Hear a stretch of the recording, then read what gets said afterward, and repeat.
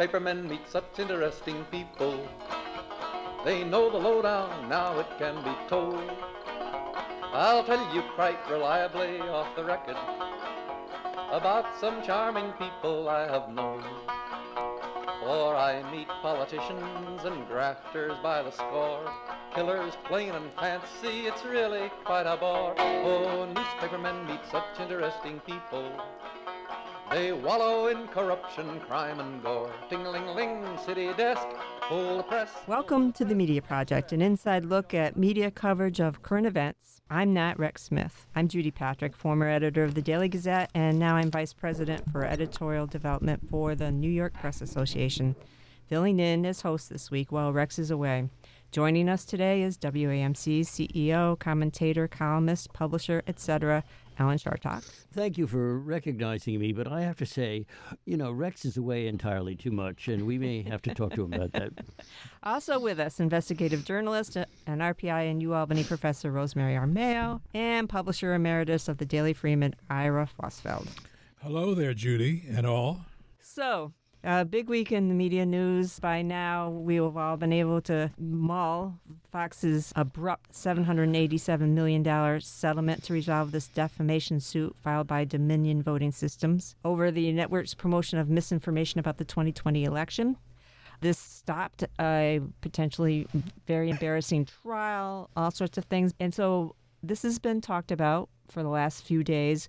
But what do you all think about what the long-term consequences of this settlement will be on Fox, on the media, and on journalism in general? What do you think, Alan? Nada, nunca, nothing. That's what I think. I think these things come and they go, and they're speaking of Michelangelo when they do it. Ira? Well, I think there's 3 points that I look at this from. One is the settlement from Dominion. A lot of people were disappointed, but Dominion had to be looking out for itself, and that's not exactly small dollars that they are getting, and they wanted to help offset what they say were a severe business downturn as a result of Fox's criticism of them. So, those who sort of think Dominion sold out try to turn down that much money.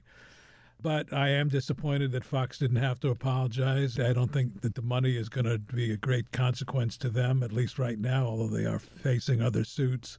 And finally, while I'm disappointed in that, I'm somewhat relieved that they didn't put the First Amendment and the Sullivan New York Times under scrutiny, because that's a very fragile thing, and it's a very important principle for newspapers and the rest of the media. And that has escaped this round. So if you were in that spot, what would you have done?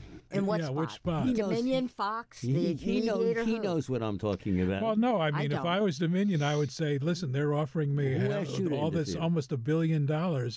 I'm going to take it, because even though I have a strong case, I'm not sure that a jury is going to agree, and all it takes is one juror to go the other way, and they're not going to make anything. But as I say, as a former media member, I'm somewhat relieved that the scrutiny that might have occurred for the First Amendment did not occur. Can yes, I say, Rosemary's got to be happy. I wanted to clear the road I for am Rosemary. thrilled. I am just shocked by all this disappointment and gloom. I heard it on the roundtable yesterday. I'm reading it in the paper. We should be celebrating. Let me reiterate. The largest defamation settlement ever, at least that we know about, that's been disclosed.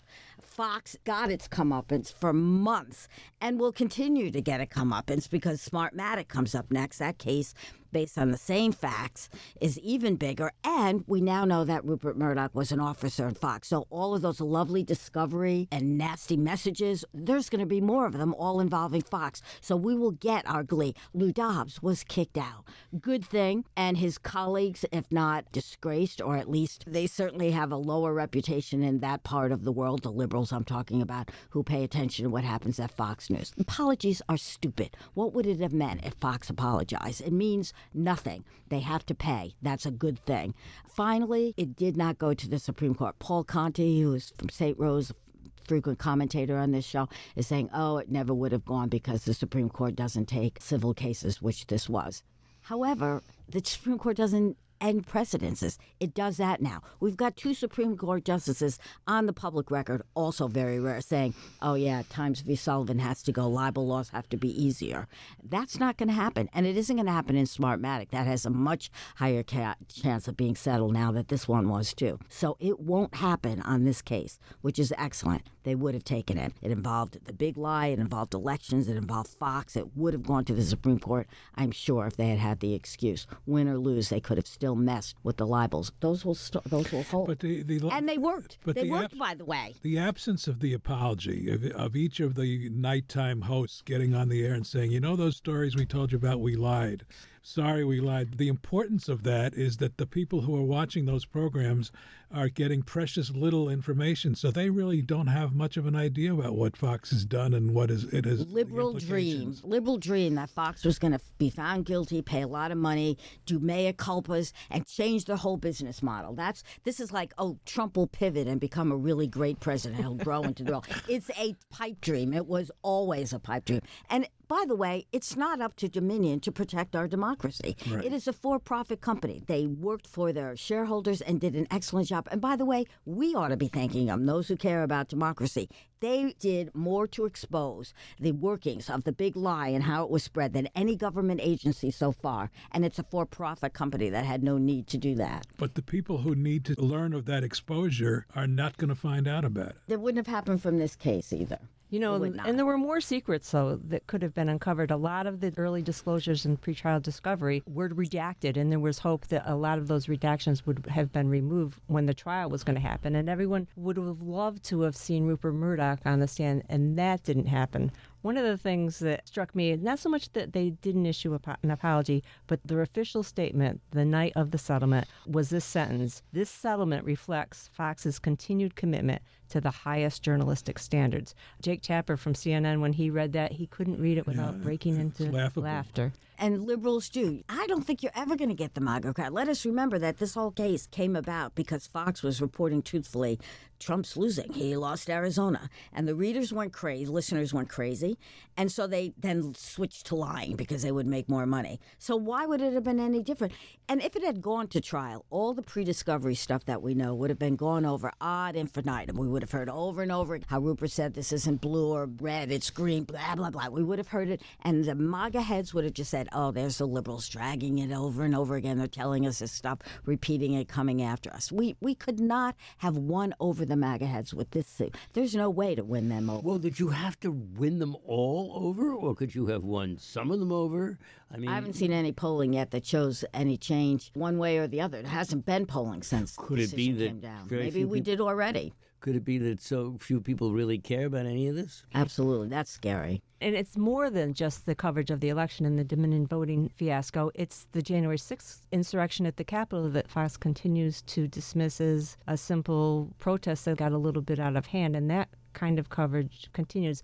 I have to believe that the lawyers for Fox are having some sort of discussion with the higher-ups at Fox, telling people, you got to stop short of coming right out and defaming people. And I also have to believe that after the Smartmatic case settles, that there will be some shakeup at Fox. They can't do it before that happens. Right, because it'll make them look bad in the Smartmatic case. Do you think the Fox board of directors is going to act? Are they going to call for somebody to be fired? Well, remember, you're probably going to have some shareholder lawsuits against Fox because they're going to be annoyed that they've lost this money. They see a lot of money coming in, and to their credit, Fox is pounding this idea that they're the most trusted news source in America. They're going to the cable companies right now asking for record levels of compensation. If you are a cable television customer, look at your cable television bill, and you will see there is a amount you pay for broadcasting rights. It's separate from everything else. Mine was $20. That includes almost $3 you will pay to Fox for the right to watch Fox, even if you don't watch Fox. I mean, they get an enormous amount of money from the cable companies because of their large audience. And that's what they were trying to preserve all along, and that's what they have preserved. Well, it's believed that OAN and Newsmax, which are the right-wing competitors to Fox and which Fox feared was starting to overtake them, the word is that if they get hit with judgments such as the one that Fox just paid, they'll go out of business because they don't have the deep pockets. And that will again leave the field completely free to Fox to cover the right and do what it's been doing. So what about the First Amendment and libel law protections? So we escaped this time in terms of this case is not going to be appealed to the Supreme Court because they settled out of court. That is one of the good outcomes of this case. But there are a number of other attacks coming at libel law from a number of different directions, Florida. especially from Florida. There are conservatives have been trying to do this for a long time. Does the media need to be reined in when it comes to libel laws or not? Well, if you're looking at me, the answer... I am looking at you, man. Okay. Well, not everybody out there knows that because this is the radio. So the answer is, yeah, we are in a position where we don't absolutely know what we're doing. And that certainly is my case right now. Oh, God, no, I completely disagree. I do not think the media needs to be reined in. Times v. Sullivan, the 1964 Supreme Court law that set up the current libel standards, has held at that long and is the envy of journalists around the world. It allows journalists to make mistakes as long as they essentially get the news right, and that gives great protection to go after the most important cases that the press needs to be covered. Sure, we need to protect the people who are doing the wrong thing. I mean, that's what you're saying, isn't it? No. We need to protect the press, which in the course of doing the right thing will make some mistakes. And there was no real talk. What does that mean, we'll make some mistakes? Because they're human. You can't do perfect journalism. Well, ever. I think no one can. I think. And if you insist that they do, which other countries do, and which Donald Trump says should be the case, it should be harder for the press. They should not be allowed to make mistakes. Then you have less reporting, and that is truly bad for democracy. I see. Let me see if I understand what you're saying here, Rosemary Armao. I just want everybody to jot down your name so they can write you a note. In support, undoubtedly. Or not. I think what you're saying is, mistakes are okay. They're not okay. That's not what I said. I said that in the course of reporting, mistakes are inevitable. You will get a phone number That's wrong. okay, isn't it? In the eyes of the Supreme Court and in the rule of law in the country so far, that is okay. You can't make a mistake saying, oh, the election was stolen when it wasn't. That's Fox's. That is not a mistake. That's defamation. And the 1964 law set the standard. This is a mistake, allowable, understandable because you're human. This is defamation, and you get to sue for that. And that line is a good one. It should not change. If you're a public figure, it's a harder test against the media. The press gets more leeway to make mistakes. And it did make a mistake, by the way, in reporting about the election. Right. So the Sullivan case dates back to the 60s, and the Supreme Court ruled at that time that in order to win a libel case, public officials had to do more than show that there was something wrong, that a mistake was made. They had to prove that those lies, those falsehoods, those errors were the product of actual malice, were intentional or reckless disregard for the truth, that they didn't follow established journalistic protocols. And that was one of the things that Fox was trying to assert in its defense in this case, is they were simply trying to cover a story, that they weren't asserting things that were false. But the judge early on ruled that these things were false. They said false things, and the only issue really at trial at this point, before the settlement, was how much money Dominion was going to get. Ira? If I'm not mistaken, that Sullivan v. New York Times was over an advertisement that was in the New York Times. It wasn't even something that the New York Times had generated on its own.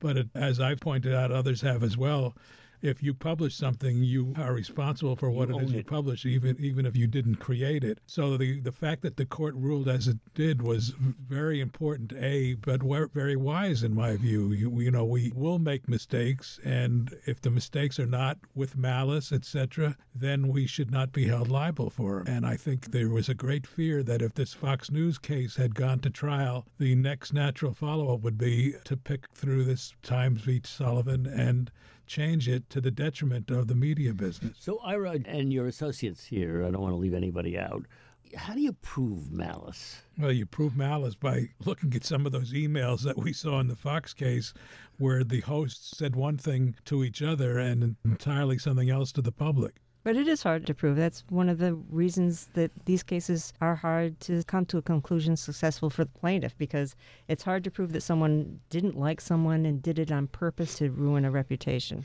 And Judy, isn't there something called actual malice? What is actual malice? Proof that somebody's out to get somebody. So that if, the New York Times...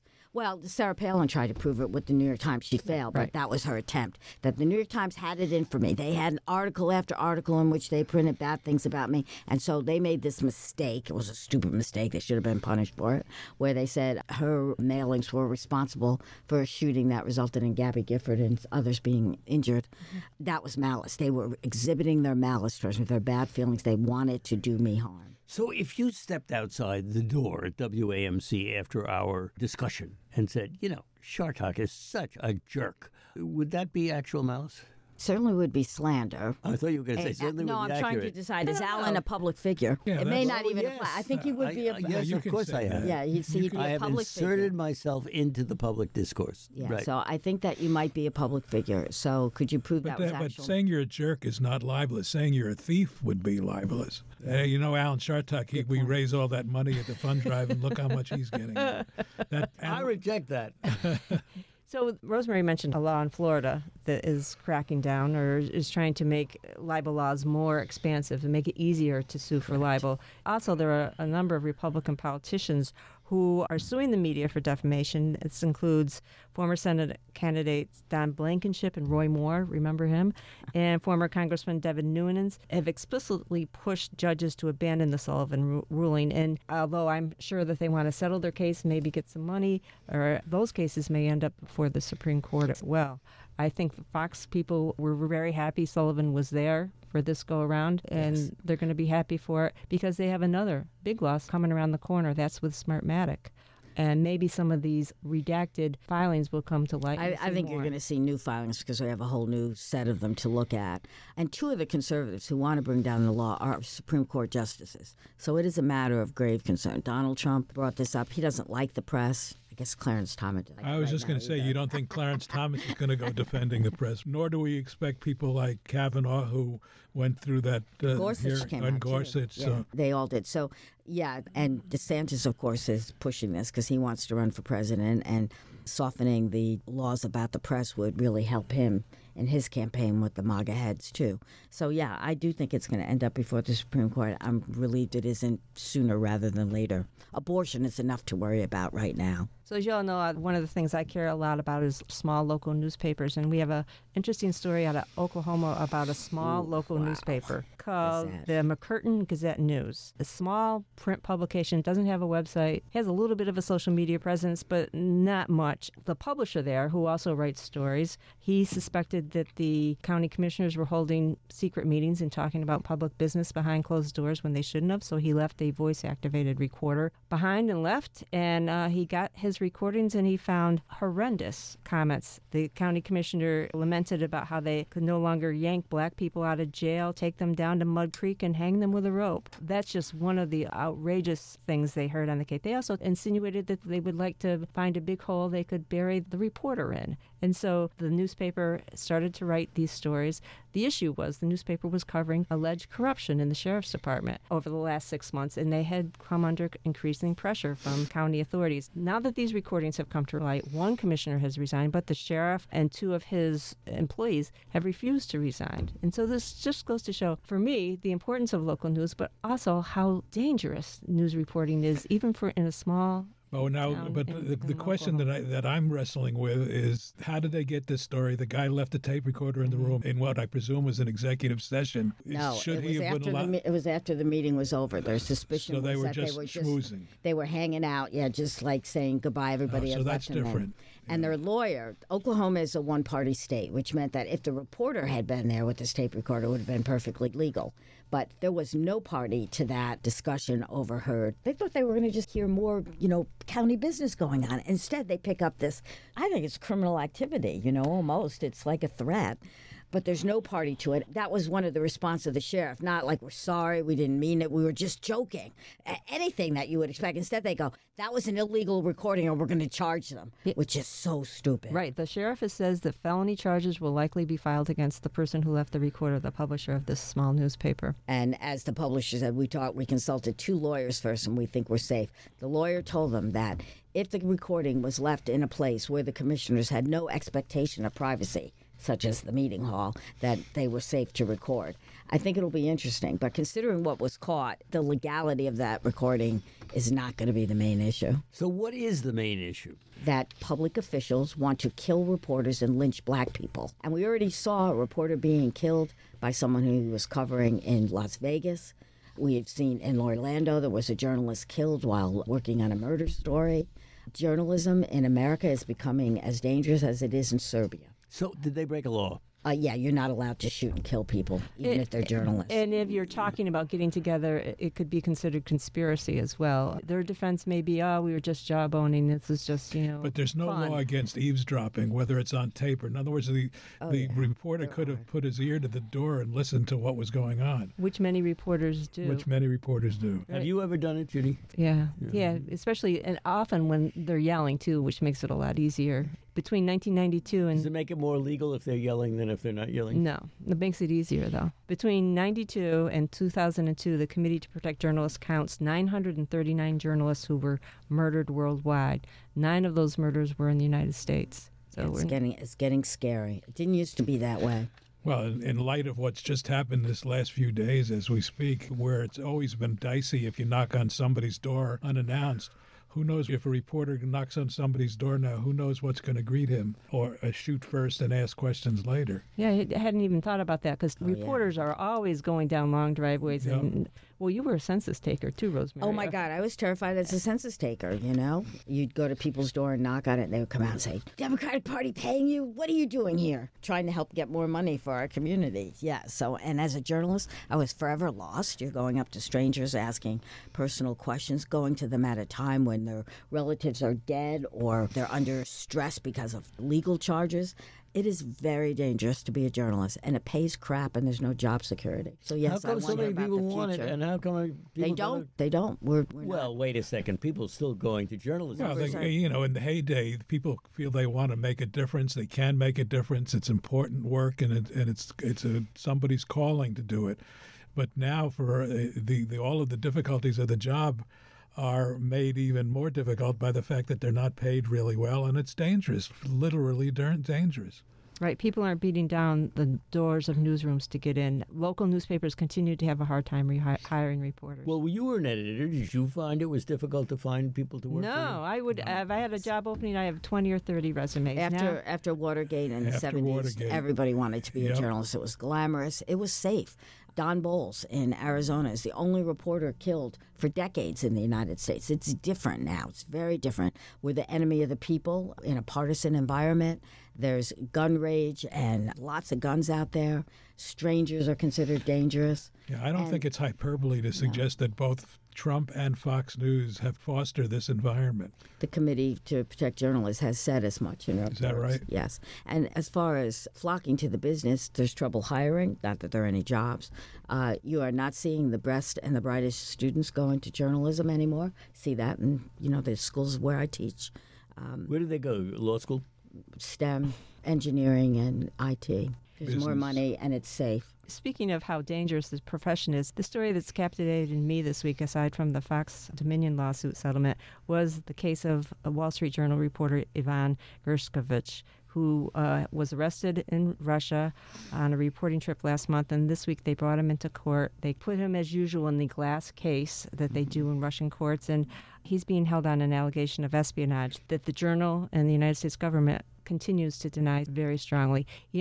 Watching him, he looked like a classic reporter to me. He's just standing in there, he's blinking, he's holding his own, but you have to be worried about his future. What can we do to bring his story to light and help him get out of that incredibly dangerous position? And should American reporters be in Russia at all at this point? Exactly. And what would you do if it was your grandson or your son? What would you do? What would your recommendation be? Newspapers at that level, they have extra insurance for hostage taking and for the reporters. It's a level of alarm and concern that the editors and the management of those papers is incredible. But these young reporters, as Rosemary's talked about this, these reporters, not necessarily young reporters, they have a desire to do this. Despite the low pay, despite the danger, they feel it's important to tell these stories. For Evan, it was important because his family has a heritage in Russia, and he feels So this is the media project. What are we to take away from this story you are telling us about why people want this or not? That there still are people who have that urge to do good and to make a difference, and there are brave people. And this is a young man who was fearless, and he must have known what he was getting into when he went to Russia, particularly given the tensions between our respective countries right now. So I think he deserves a huge amount of admiration. And he needs not to be forgotten until he's out of there. Much like on a far different plane, the female basketball player Brittany who was Griner. held that long. So what if you were likely to be his father or grandfather, Ira? What would you be telling him when he was telling you his plan? Are I you would sure say, you're safe? Yeah, you sure you know? You sure you know what you're getting You into? sure you're safe? That's what all mothers tell their Yep. kids, right? Yes. But we know that they don't. They don't. They right? do what they think is right, and that's what this kid did, and we ought to be supportive and appreciative of that. The negotiations to get him out will be conducted by the U.S. government. The State Department is working on it, and the Wall Street Journal has a lot of clout in order to push that. He's getting support hugely from the international journalism community, but that's not going to do him any good because Putin's using him like a pawn, of course. Yeah, he'll be made to suffer for a while, and Putin will eventually work out some sort of a trade, and he'll be afraid. Correct. The next time Putin needs an arms dealer released, he'll bring this guy up. You don't much like Putin, I assume. I think he's one of the worst people in the world, yes. And the big news organizations, the major ones, are putting some pressure as much as they can, and they're limited, but with full-page ads and mounting intensive social media campaigns to try to keep the pressure on Moscow to at least let him out on bail. And his request to be out while his case was being handled has been denied, so he remains in one of the toughest prisons in Russia. So how dangerous is this for international journalism? It is international journalism. If you take on these cases, you're going Right. to end up in trouble. It's much more routine, as I say, for foreign journalists or Americans in foreign countries to be in danger than American journalists in American counties. That's why the case in Oklahoma is so shocking to me. Well, that's all the time we have this week. No. Thanks to Alan, Rosemary, and Ira. Thanks also to our producer, David Gastina. I'm Judy Patrick. Thanks for joining us. We'll see you next week on The Media Project. People, it's wonderful to represent the globe. The Media Project is a national production of WAMC Northeast Public Radio. Our executive producer is Alan Chartock. This week's projectors include WAMC's Alan Chartock, Judy Patrick, former editor of the Daily Gazette and vice president for editorial development for the New York Press Association, Rosemary Armao, investigative journalist and adjunct professor at RPI and UAlbany, and Daily Freeman Publisher Emeritus Ira Fusfeld. You can listen to The Media Project anytime at WAMCpodcast.org or anywhere you get your podcasts. Thanks for listening. Get those readers, get that payoff. What a headache, what a mess. Oh, publishers are such interesting people. Let's give 3 cheers for freedom of the press.